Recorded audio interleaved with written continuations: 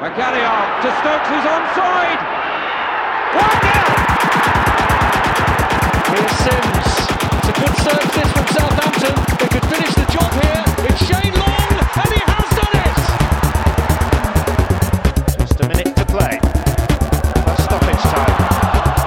Here's Letizia. Who better to say farewell than one of the finest players ever to wear the red and white.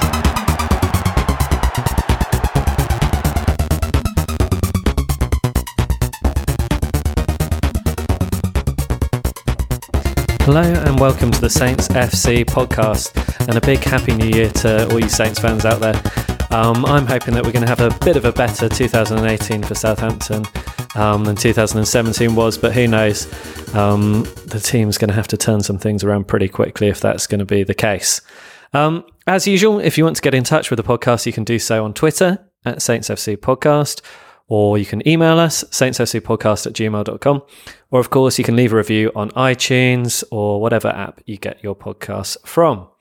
Want to give a big shout out to one listener, Dan from Tucson in Arizona in the USA, who got in touch with the podcast, tell us he keeps up to date with the Saints from the USA through our podcast and the Ugly Inside YouTube channel. He's been a Saints fan since 2009 and tells me that he fell in love with the Saints and they keep breaking his heart, but he wouldn't trade them in for the Cincinnati Reds or the Miami Dolphins, who he no longer follows because English football is so much better. Seriously, at least 50 minutes of no interruptions. That shit is golden for this 53-year-old. So there we go.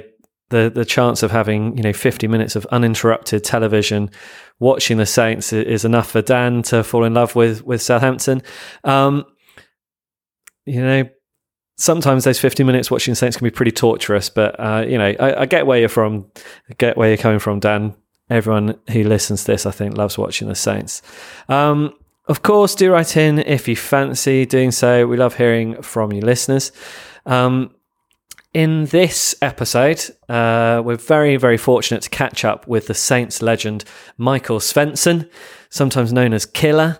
Michael Svensson was a man who spent 7 years at Southampton, forming one of the most formidable central defence partnerships in recent Saints history with Klaus Lundekvar. He was part of the team that helped Saints get to the 2003 FA Cup final, and a man who scored the last ever goal at Manchester City's Main Road, ruining their fairy tale ending for that stadium. He's been voted in the best Saints 11 of all time, and even once managed to dodge a punch from ex-England forward Andy Cole. I get the chance to speak to him for nearly an hour, and we even get the chance to ask some listener questions that some of you sent in at the end of the podcast. So big shout out to Robbie at Saints in France, Vicky, Ewan Campbell, Archers Road End, Alex McInnes, Northern Ireland Saints, Dom, Charlie Hawkins, Stephen the Forest, Ray, Adam Moore, and Les's Lamborghini. I get to ask all of your questions either at the end or throughout the show. And for those of you who are wondering what people might have asked Michael Svensson, it is worth listening right to the end because Les's Lamborghini has a really rather unusual question that I managed to put to Michael Svensson. Anyway, enjoy this episode of the podcast. Do let us know what you think of it on Twitter or email, all the various channels. You should know them by now. Anyway, let's head over and listen to Michael now. Well, hello, ladies and gentlemen. Welcome to the Saints FC podcast. I am currently on the phone to a little bit of a Saints legend. I have Michael Svensson on the other end of the line. Hello, Michael. How are you? Hello. I'm fine, thank you. That's nice introducing Saints legend, so thank you for that. Yeah.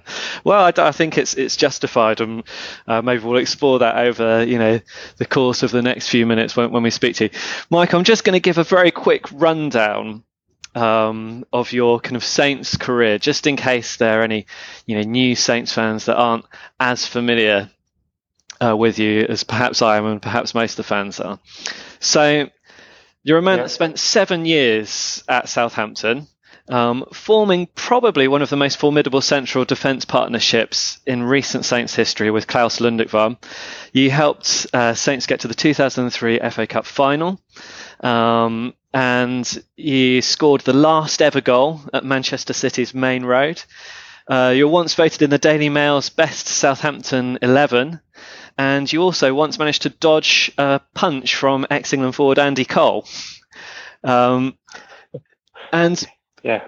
in your kind of long Saints career, I mean, you were at the club for 7 years, but you actually only played about 70 times for the Saints, and that was because of a really quite serious long-term injury, and we'll speak about that as well.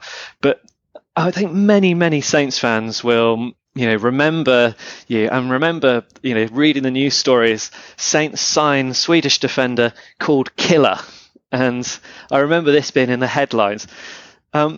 So you joined Saints from Troyes in France with this nickname Killer.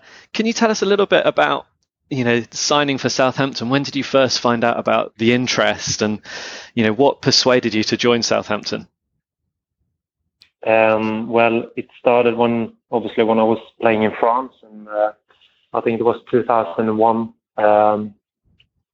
They had a scout down there and watching one of my games there, and I met him after the game as well, and he was actually a bit concerned about if I would adapt it to the English style of playing, because the French football is more at that time, the ball was more on the ground in terms of English football in France. So he was more concerned about, all the crosses coming in the box in England, and that I will adapt to that. But in that game he watched down in France, I only had to clear one cross, and but I told him, don't worry about that, I'm used to that in Sweden. So, and that wasn't a problem when I got to England. So, yeah.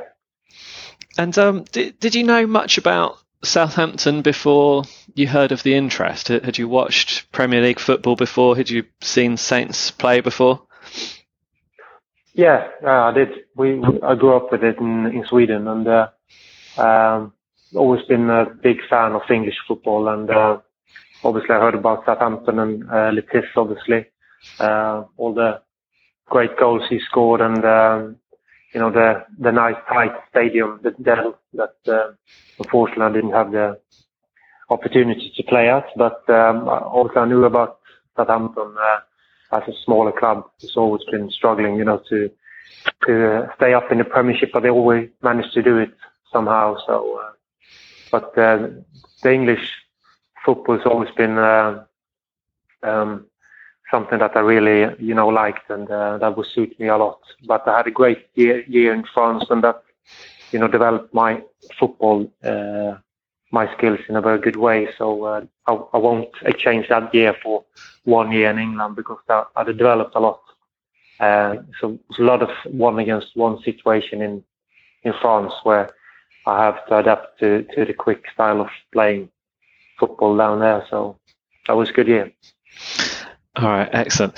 So, Michael, I wonder if I can take you back in time a bit. So, I'm quite interested in, when you're growing up in Sweden, when did you become really interested in football? And I'm also interested, when did you realise that, when you were a youngster, that you were probably going to be good enough to make it, to the top of the footballing pyramid, to be an international and to play in the Premier League? Yeah, well, I was actually, when I was about, 15, 16, I was quite fed up with football. That's quite, because I had a lot of different sports I was doing. I was playing badminton and driving motocross and, skiing in the winter, not the downhill, cross-country skiing. Quite boring, but I really enjoyed it. So I was, a lot of my friends was doing really well in football. I was not really doing well when I was about 14, 15, 16. So I was really, really close to, quitting and going for another sport instead. And there was actually this trophy at my club when I was playing, a trophy that the player who trained the most times during a year. You will get your name engraved in this trophy, and that was like, oh, that sounds great. I will have that one next year. So after that year, I trained every session. I trained very hard, and so I managed to get my name on that trophy, and that made a big change for me because I developed a lot that year, and now we're talking. I mean, I don't know what lower leagues, that lower you can get in Swedish football, but I really had that year when I trained a lot, and I found it, found it back to enjoy playing football again, and so that was when I was 16, I think. I was playing in the first team in my club in Sweden, and then I got an offer to go to a League Two team when I was 17. So I jumped straight on it, and that's been my whole life really in my career. I never had a long-term goals in anything. I just enjoy. The only long-term I had was that trophy. I had my name written on that one. That was the only long-term I had. After that, I was just quite enjoying, to be in the present and just enjoying training really much. And that's what I started to develop a lot, and found that, maybe this could be something, but I never had a dream about playing in the top league in Sweden. Never had a dream to go abroad to play for, Southampton or Troyes in France, because I just need to stay where I can focus and what I can influence. It's what I do in training every day, and that's helped me a lot. And that's what I try to today when I'm coaching. Try to speak to my players about that. When you get long-term development, if you can focus on each day what you do in training. Okay, so you might have to correct me on pronunciation here. So, in your kind of early years in the Swedish, was it second division with a team called Värnamo, and then they spotted you, yeah, and then you went to Halmstad. Yeah. Yes, I went to Halmstad, and you won the title at Halmstad. So, yeah. Where would you say the kind of Swedish league is? What's the standard comparison in Britain? I mean, the top league in Sweden, if you can compare it to maybe a lower part of championship, maybe. Okay, yeah. It's difficult to, but I think there will be somewhere around there, championship teams. And then after kind of your relative success at Halmstad, you then got spotted by Troyes, moved to France, you developed your game, and then came to Southampton. And when you came to Southampton, there were already quite a lot of Scandinavian players there already, weren't there? Yeah. And you were already a Swedish playing in the Swedish national side along with Anders Svensson. Did Anders tell you anything about the club before you joined Southampton? Not really that much. A little bit, Obviously, we met each other in the national team call-ups, and when I was on my way to Southampton, obviously I spoke to him just about what he enjoyed to play there, and the cities. He said it was great, and but I went there when I signed the contract to have a look around, and I really liked what I saw.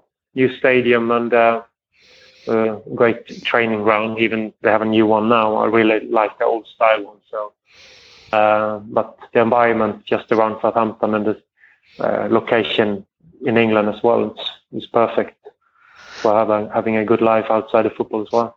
Yeah. And I mean, you mentioned that you knew that Southampton were a team that were always fighting against relegation from watching the Premier League when you were younger. Were you happy to kind of go to a club that you thought might be battling relegation, or did they sell a kind of a bigger vision and higher ambitions to you when you came to visit the club? Well, I never thought about that. I never looked at, I had the opportunity to play in the Premiership, and it doesn't matter if it was a top team or lower league. A team that were struggling to stay up. It didn't matter for me, so I was just happy to come to play in the Premiership, and obviously my job is to make sure we don't concede goals, and I think we managed to do that as well, so in a good way. Okay, at this point I'm just going to jump to one of the questions from my listeners, because I think this is actually quite a good one in terms of where we are in our conversation. So one of our listeners, a chap called Alex McInnes, wonders if you believed in your ability on your move to the Premier League. And he's wondering, did you find it surprising how quickly you were able to adapt to the Premier League and be able to cope with, what's advertised as the strongest league in the world? No, not really. I'm quite, I don't know.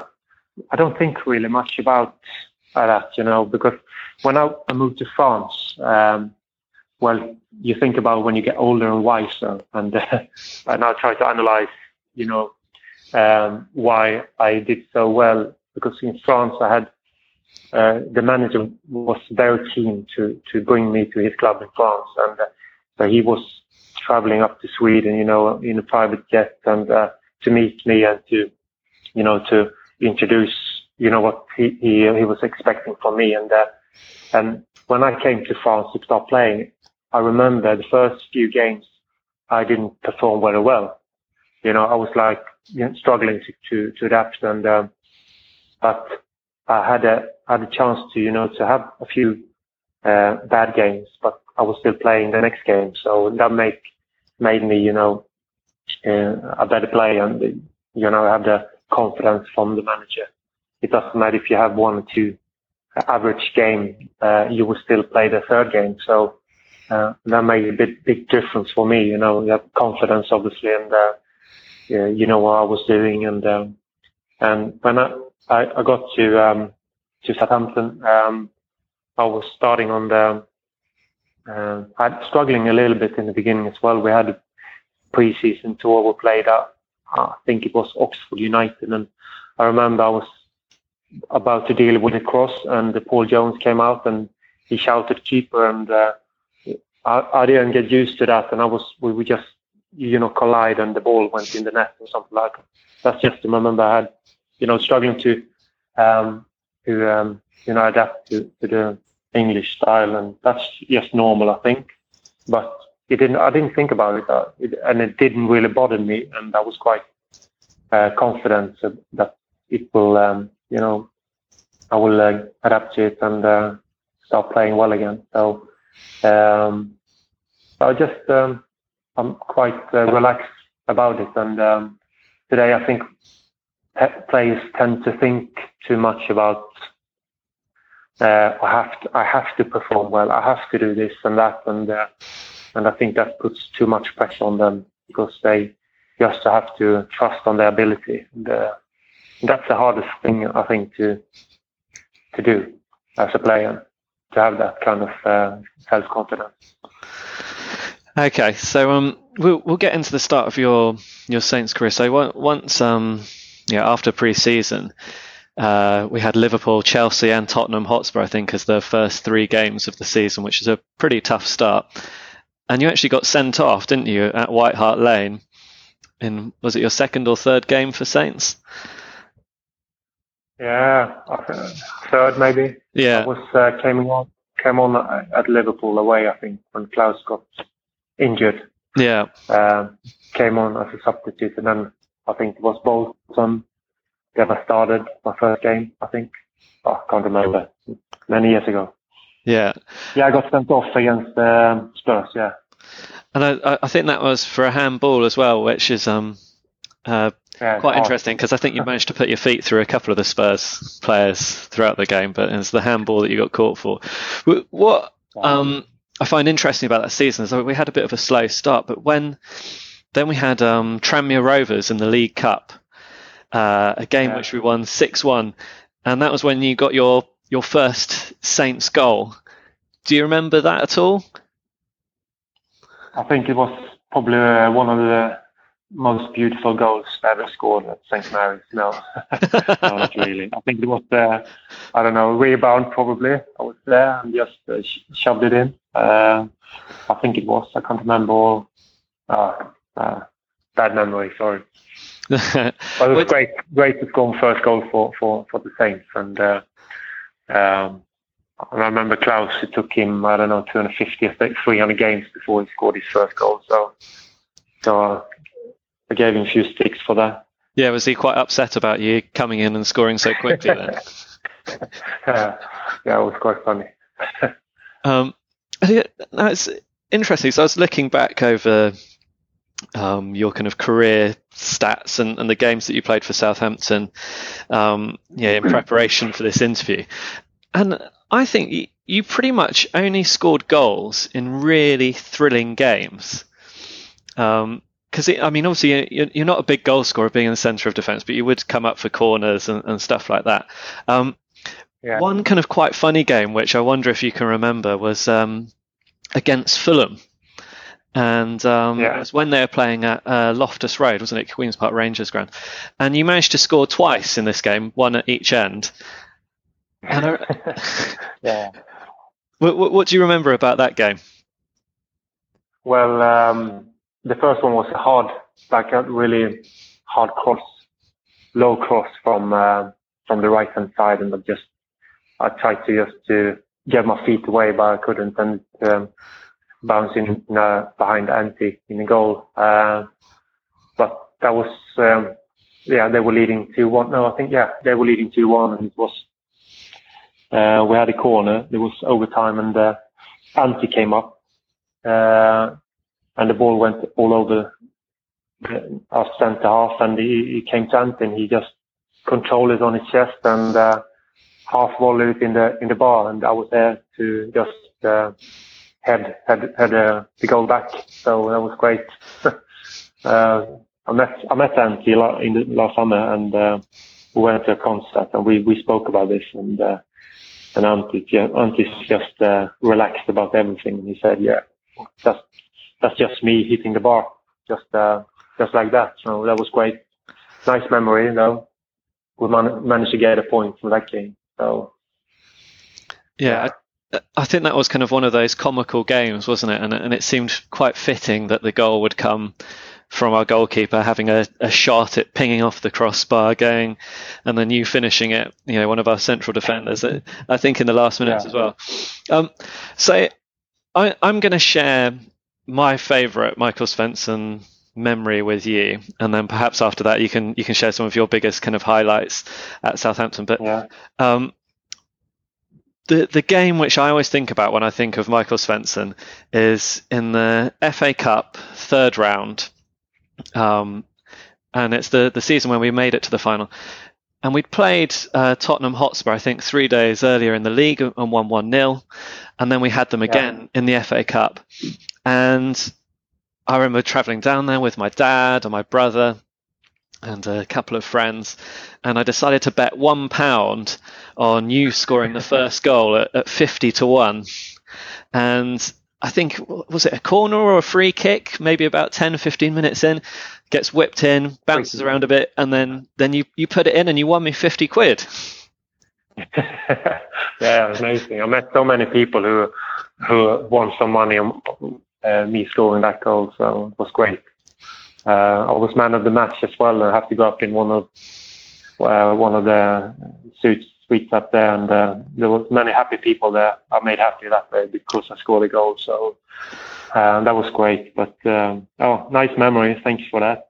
Yeah, and not only that, I mean, the game was absolutely sensational. So we beat Tottenham 4-0. Yeah. I think we were 1-0 up at half time. In the second half, I think Southampton played almost as good as I've ever seen them play. It was that good.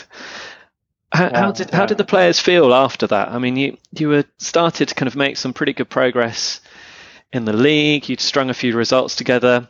We had a bit of a rivalry with Tottenham because of Glenn Hoddle leaving, and then Dean Richards leaving as well.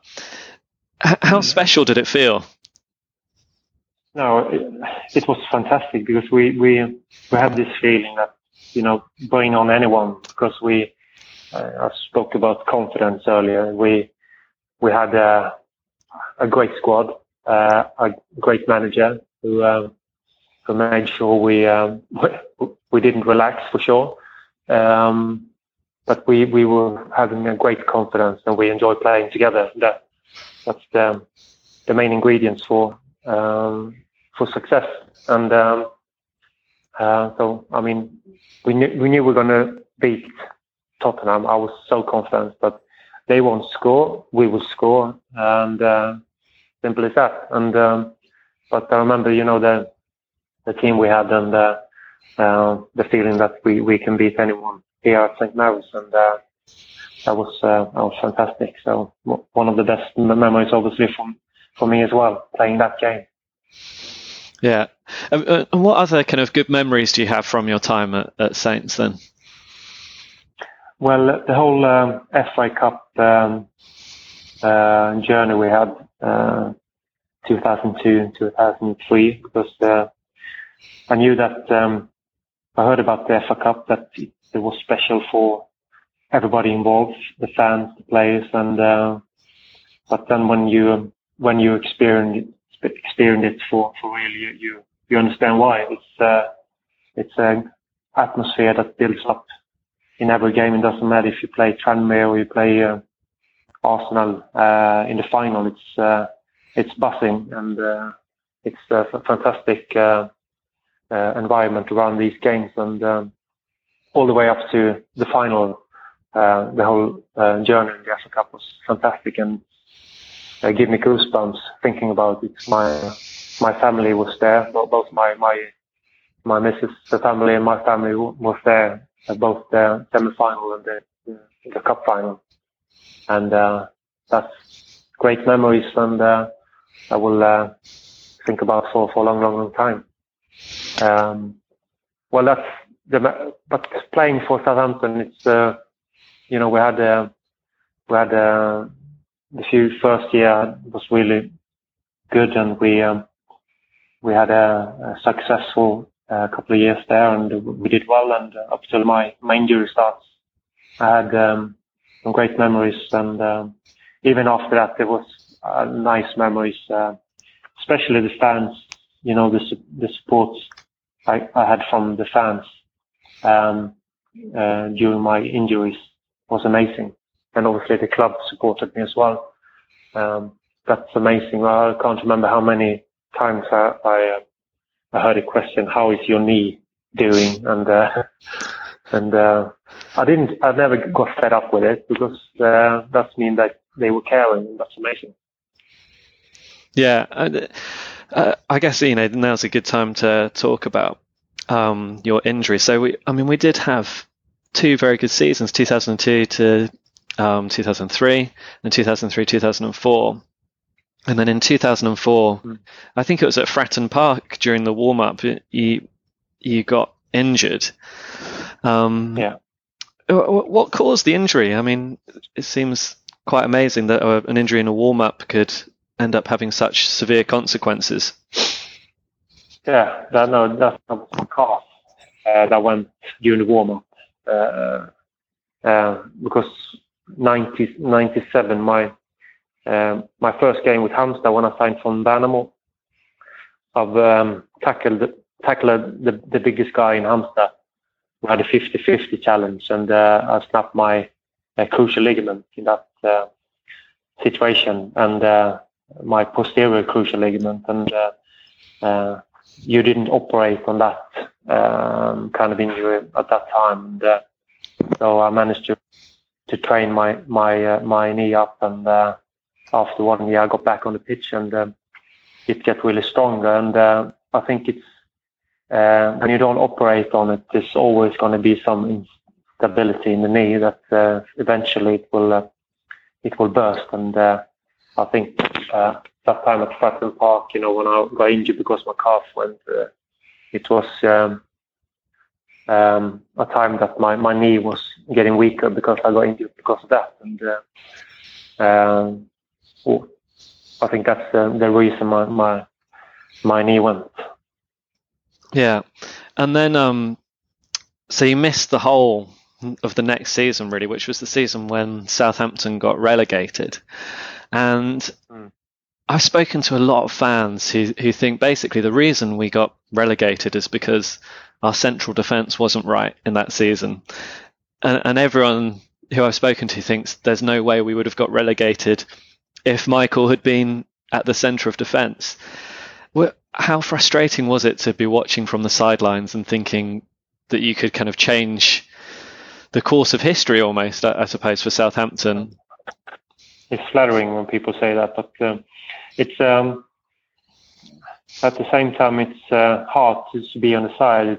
That's what's always been motivating me to get back, and I never stopped believing that I wouldn't go back on the pitch, and I showed myself and people that it's possible, and even if you have the most horrific injuries, and it's all about what's in your head really. If you manage, to do all the hard work that's you have to put up with when you're injured. But obviously it was very, very hard and heartbreaking when the team got relegated and you can't really do anything about it in terms of playing. It's difficult,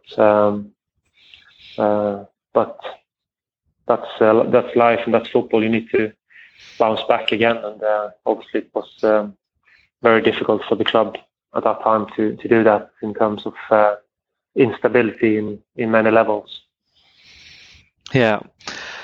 Okay, so let's move on from your injury, and we'll talk about maybe some slightly happier things.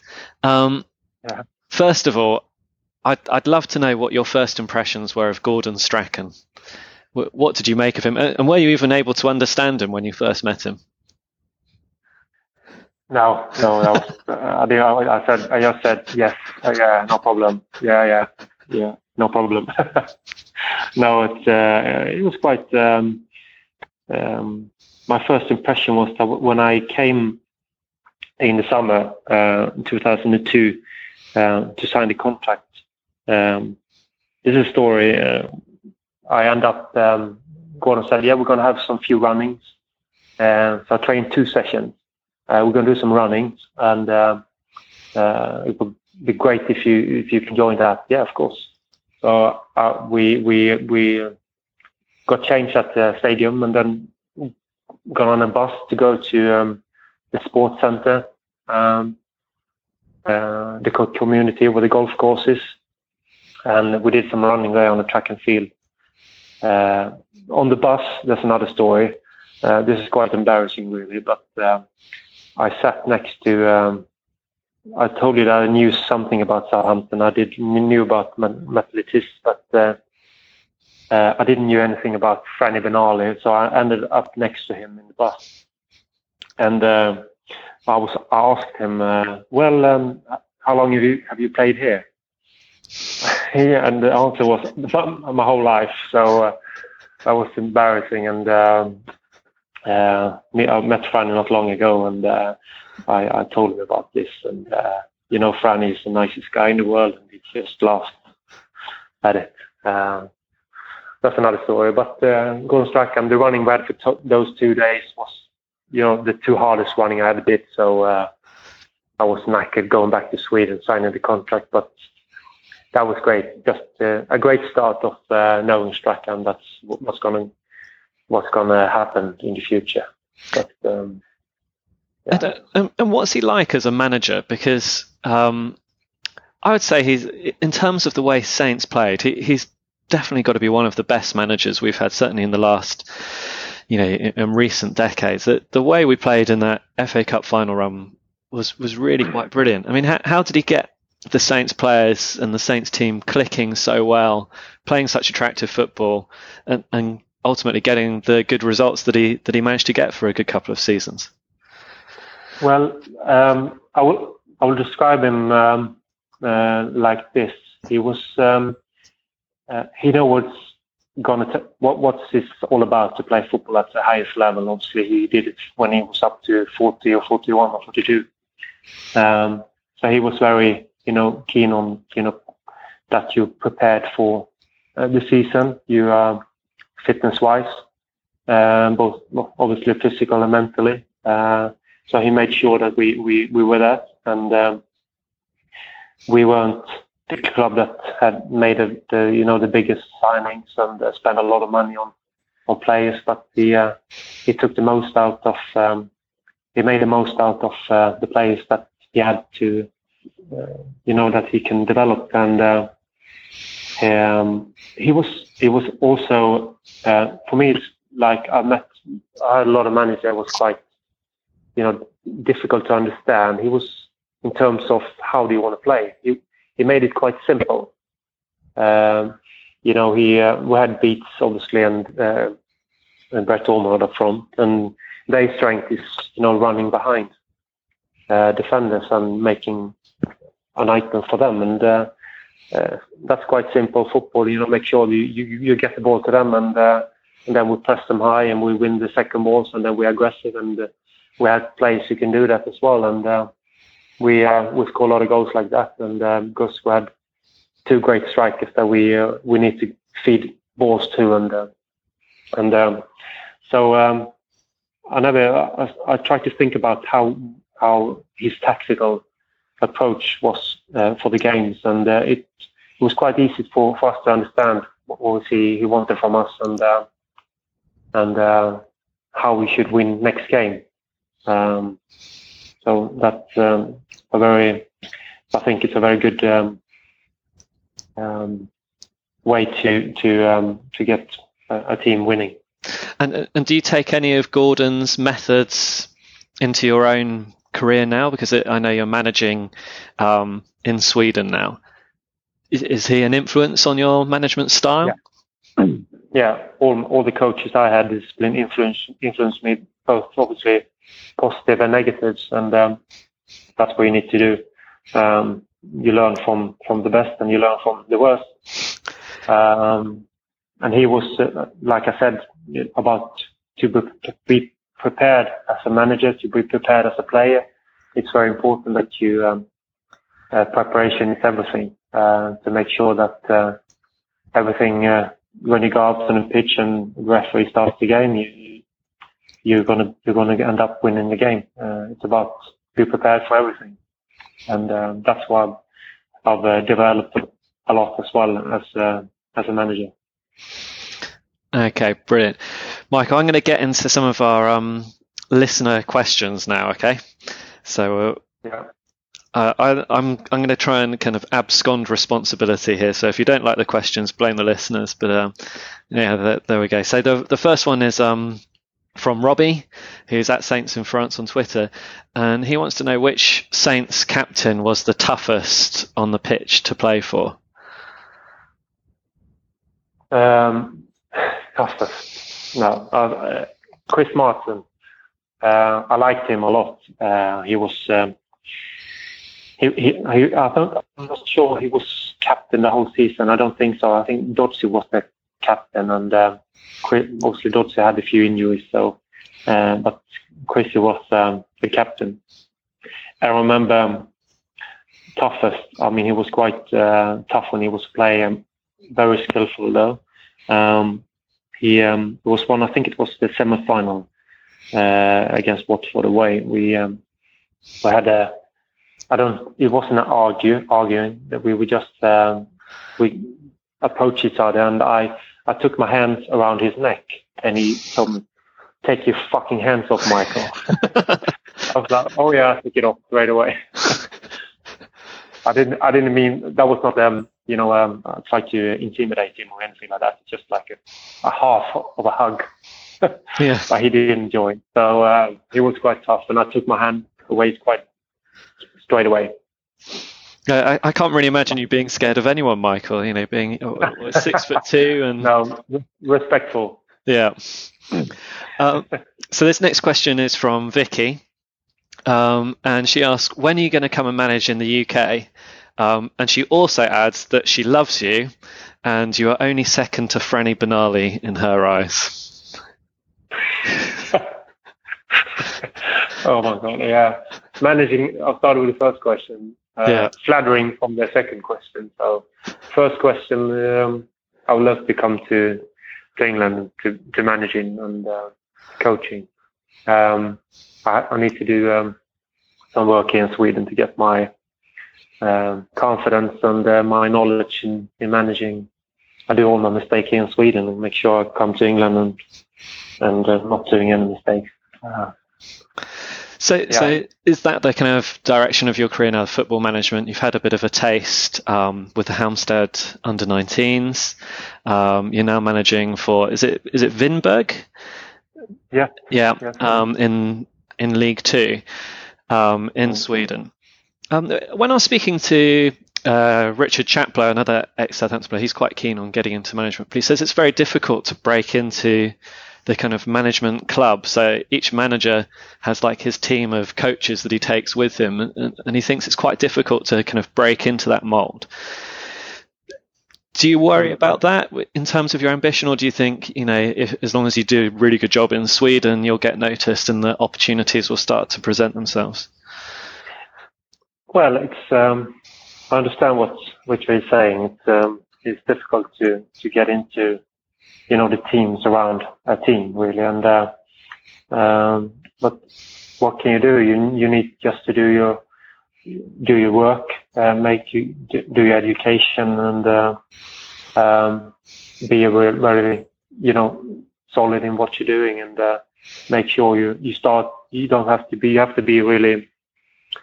What do you say when you can't find the English word at the moment? Quite humble about it when you start. I'm that. I try to be that. I had opportunity to be a manager in the first team in Sweden or assistant manager, but I turned it down because I wasn't really. I have done it, and when I did it, I didn't enjoy it because I felt that I didn't have the experience to do it. So I'd rather go down a few levels, start with the kids under 19 and work with them, and developed my style and my philosophy there, and then take next step to managing a League Two side that I really, really enjoy at the moment. So I think it's very important that you do this in this kind of way and work yourself up instead of jumping on anything. And then if something happens, manager gets sacked, you get sacked as well, and the drop is quite steep from that if you're not ready for it. Yeah, and I suppose kind of in your time managing in Sweden. One of our listeners calls himself Archers Road, and he asks, are there any young Swedish players that we should be looking out for who might be breaking into the mould of the superstar in the future? We have, he's playing he's playing for the Swedish national team now. It's his name is Forsberg. He plays in Leipzig in Germany. Oh yeah, he's a really, really good player. I think he will.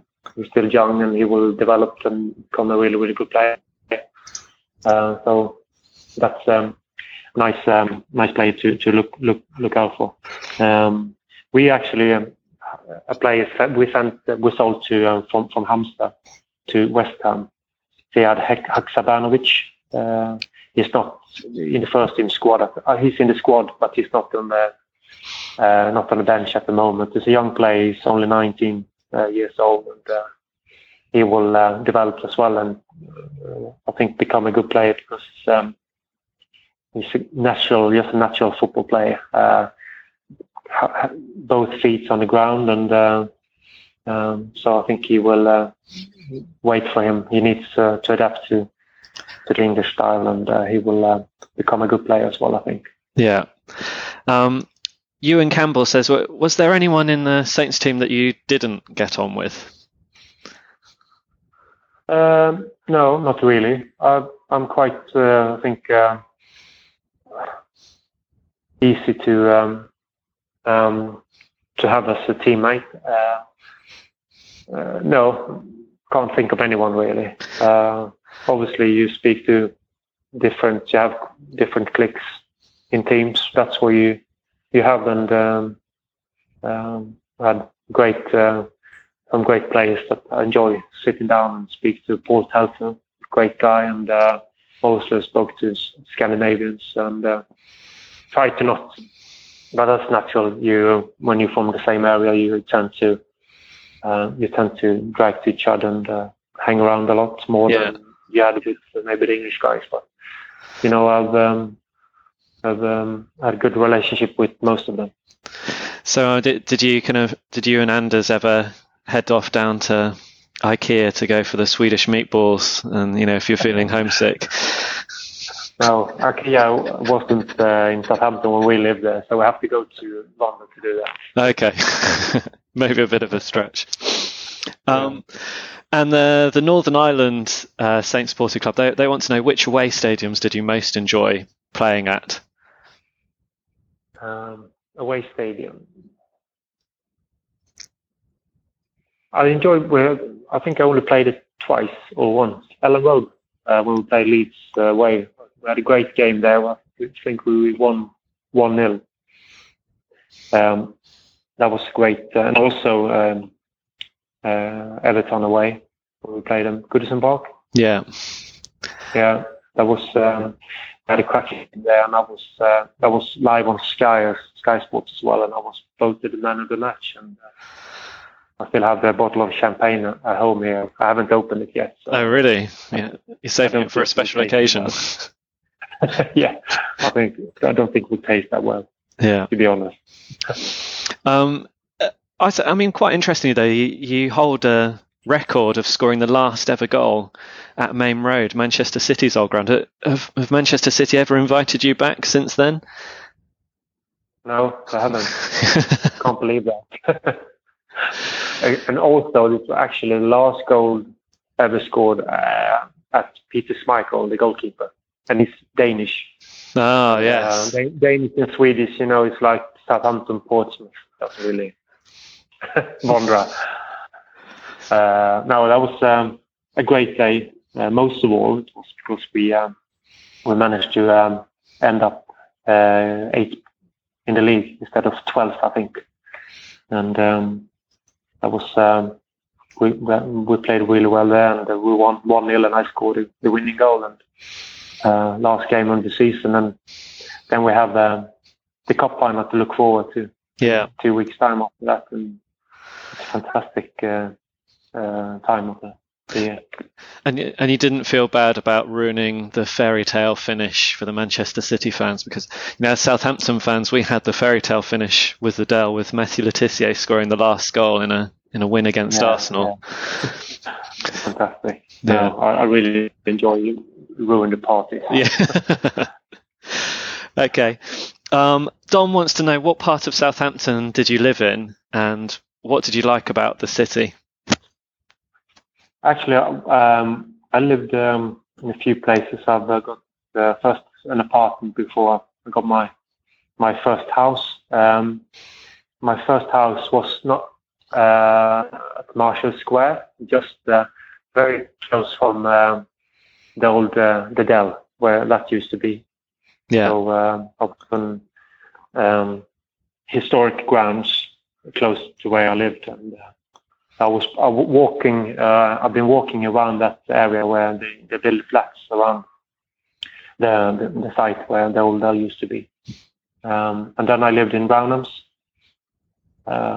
just outside of Southampton, close to the training ground on the way there. And did you ever socialise in Southampton as well? Did you go out with the players to the pubs or restaurants, or? Yeah, a little bit. We went out a few times after home games. We had a meal, and if the family was over, we went out for a meal and then a few drinks, a few occasions. But when I moved to Marshall Square, this was a whole new area where a new build, so there was a lot of new, people moving in there, and we had the opportunity to meet some very nice people that we still have contact with, that we last summer we went to see, and so it's nice to meet people outside of the football as well. Very nice people, and so I'm very happy about that. I didn't just connect with football players because they never stay in one place. Yeah. And who's the best player that you played with at Southampton? Well, Wayne Bridge was fantastic when I came, and then he obviously left for Chelsea. He and James Beattie was the best player. And then obviously when Gareth Bale and Theo Walcott came through, and see where they ended up. And Gareth Bale, obviously, he's now playing in Real Madrid, and when he was playing in Spurs, he was fantastic, I think. Also for us, when he was 16, he took free kicks, called him in, and he was playing left back, and he was overlapping. He was showing this fantastic ability. So, yeah. Okay. So we've nearly got to the silly questions now from our listeners, but you haven't. First one, I wanted, do you watch Saints at all? And I wonder if have you had a chance to see Virgil van Dijk, and what do you think about him? You know, being a central defender, do you think he's as good as the hype? No, not really, to be honest. I've been watching. I saw the goal they conceded last night or yesterday. Yeah. I think with those two centre half, they should have cleared that ball, and I think it's quite soft. It's a good cross, but I think they should have dealt with that cross better. But no, about him, about the situation with his contract, I think it's just lack of respect towards the contract, obviously, in the club. And obviously now he managed to don't think about it and he stopped playing. And I'm not sure he's playing that well that he used to be. That's my view on this.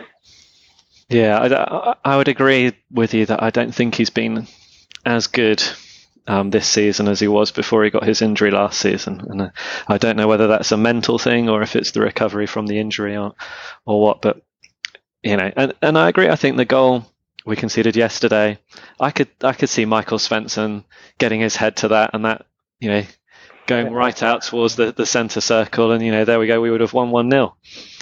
Yeah, that would be easy. I love those kind of games when there were cross coming in, there was pressure on, and that's what, you know, was my strength, and clearing the ball and reading the game in terms of you know, preventing the team from scoring.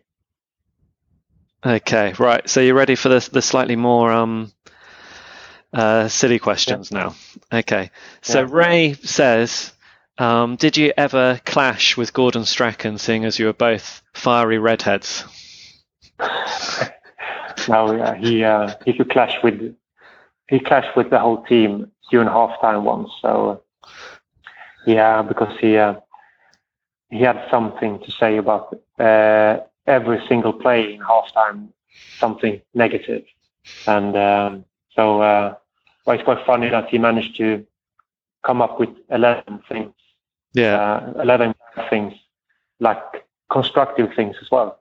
He went through all the plays, and then he came to me. He just said, "Michael, panic," and then he went on that he thought I was panicking in the game when I get the ball, and that was quite funny afterwards. But that time I panicked. Okay, I think I need to calm down when I get the ball and don't just hoof it away. Other than that, never had any problems with him. I think we probably had a better relationship when we both had ginger. So. Yeah, sticking together. We understand each other. Another question here. Is Anders Svensson actually the David Beckham of Sweden? Oh, no. I mean, Anders, we are good friends, and we try to meet up with families, and now he's not. So he's always been good looking, Anders, and still is working for Swedish television now, and I'm a manager, so it speaks for itself, doesn't it? Yeah. No, Anders is a great guy, and he's done really well, and he had a great career, long career, and I highly respect him.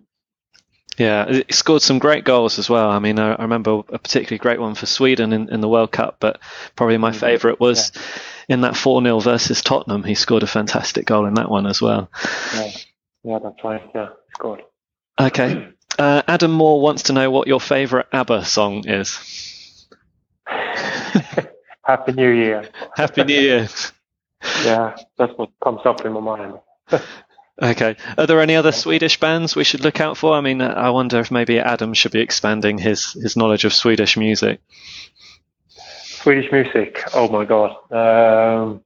No, I don't think so. No, I can't think of any Swedish band. No, I think my favourites are a band called The Knife. Which, The Knife. Yeah, they're quite experimental and electronic, and well, they had a couple of really good albums, and then they went a little bit too experimental for my liking. But yeah, I enjoyed their first couple of albums. I'm not familiar with them. Not my cup of tea, no. And where did you get the nickname Killer from? It was in Sweden, and actually, my nickname in Sweden was the Murderer, and it was in Halmstad. Actually, it was Freddie Ljungberg, who played in Arsenal, who came up with it, because I was quite unpolished when I arrived in Halmstad from Värnamo. I was kicking players all over the place, and was playing players who didn't want to continue training until I left the training, because they were. No, I was quite mean. But you can get away with a lot. That today I probably will get sent off a few more times than I did when I played in Southampton, because all the too many referees, I think, and cameras everywhere. So yeah, feels like I played in the Stone Age, but it's not that long ago. But, it was Freddie who came up with it and said the Murderer, and obviously it's another killer. Murder is not really the same thing. Yeah. Well, I wonder if Andy Cole would probably agree with Freddie Ljungberg, wouldn't he? No. Yeah, that was good stuff. Yeah, managed to get away with that one. So, I mean, I don't know, for those of the listeners who don't know what I'm talking about, can you describe what happened in your incident with Andy Cole? It was Blackburn, I think. I can't remember exactly what was happening, and I think we just started, grabbing each other and punching, and I think, and he got sent off, and I thought I was getting a red card as well, but I can't remember exactly what was happening there. Yeah, I mean, my recollection of it, I think you gave him a little bit of maybe a push, or maybe even a little bit of a punch, and he retaliated and got caught, and you stayed on the pitch and we won the game. So there we go. I'm cleverer than him. Yeah. Okay, and so this is the last question from our listeners, and it's this is definitely the most silly question. It's from a man called Leses Lamborghini, and he says, would you prefer forks for arms or spoons for legs?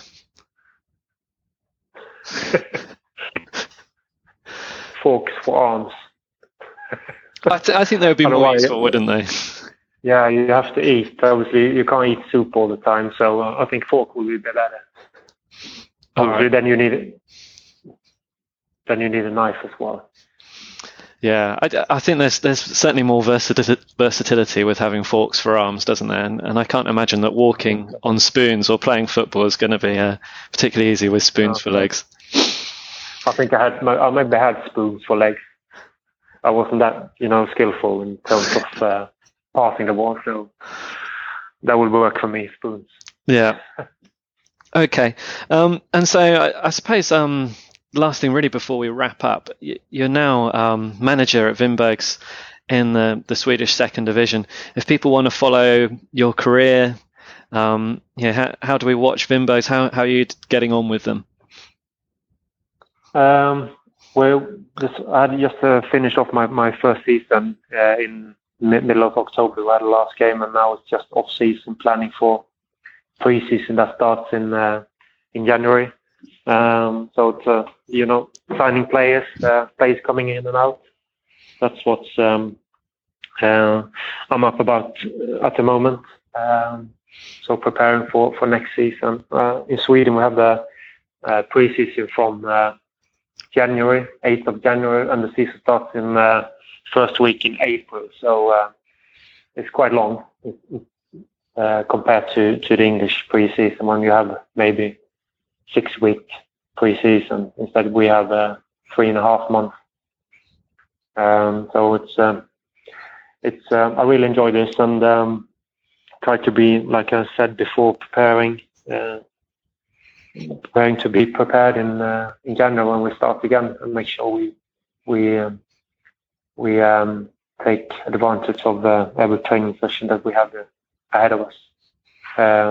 My players are not professional. They have works, and some of them, studying, go to school, and so I'm professional, obviously, as a coach. But so it's always difficult to have players in for 4 times a week plus the game on the weekends, and they have a long day working as a construction or builder, whatever they do. And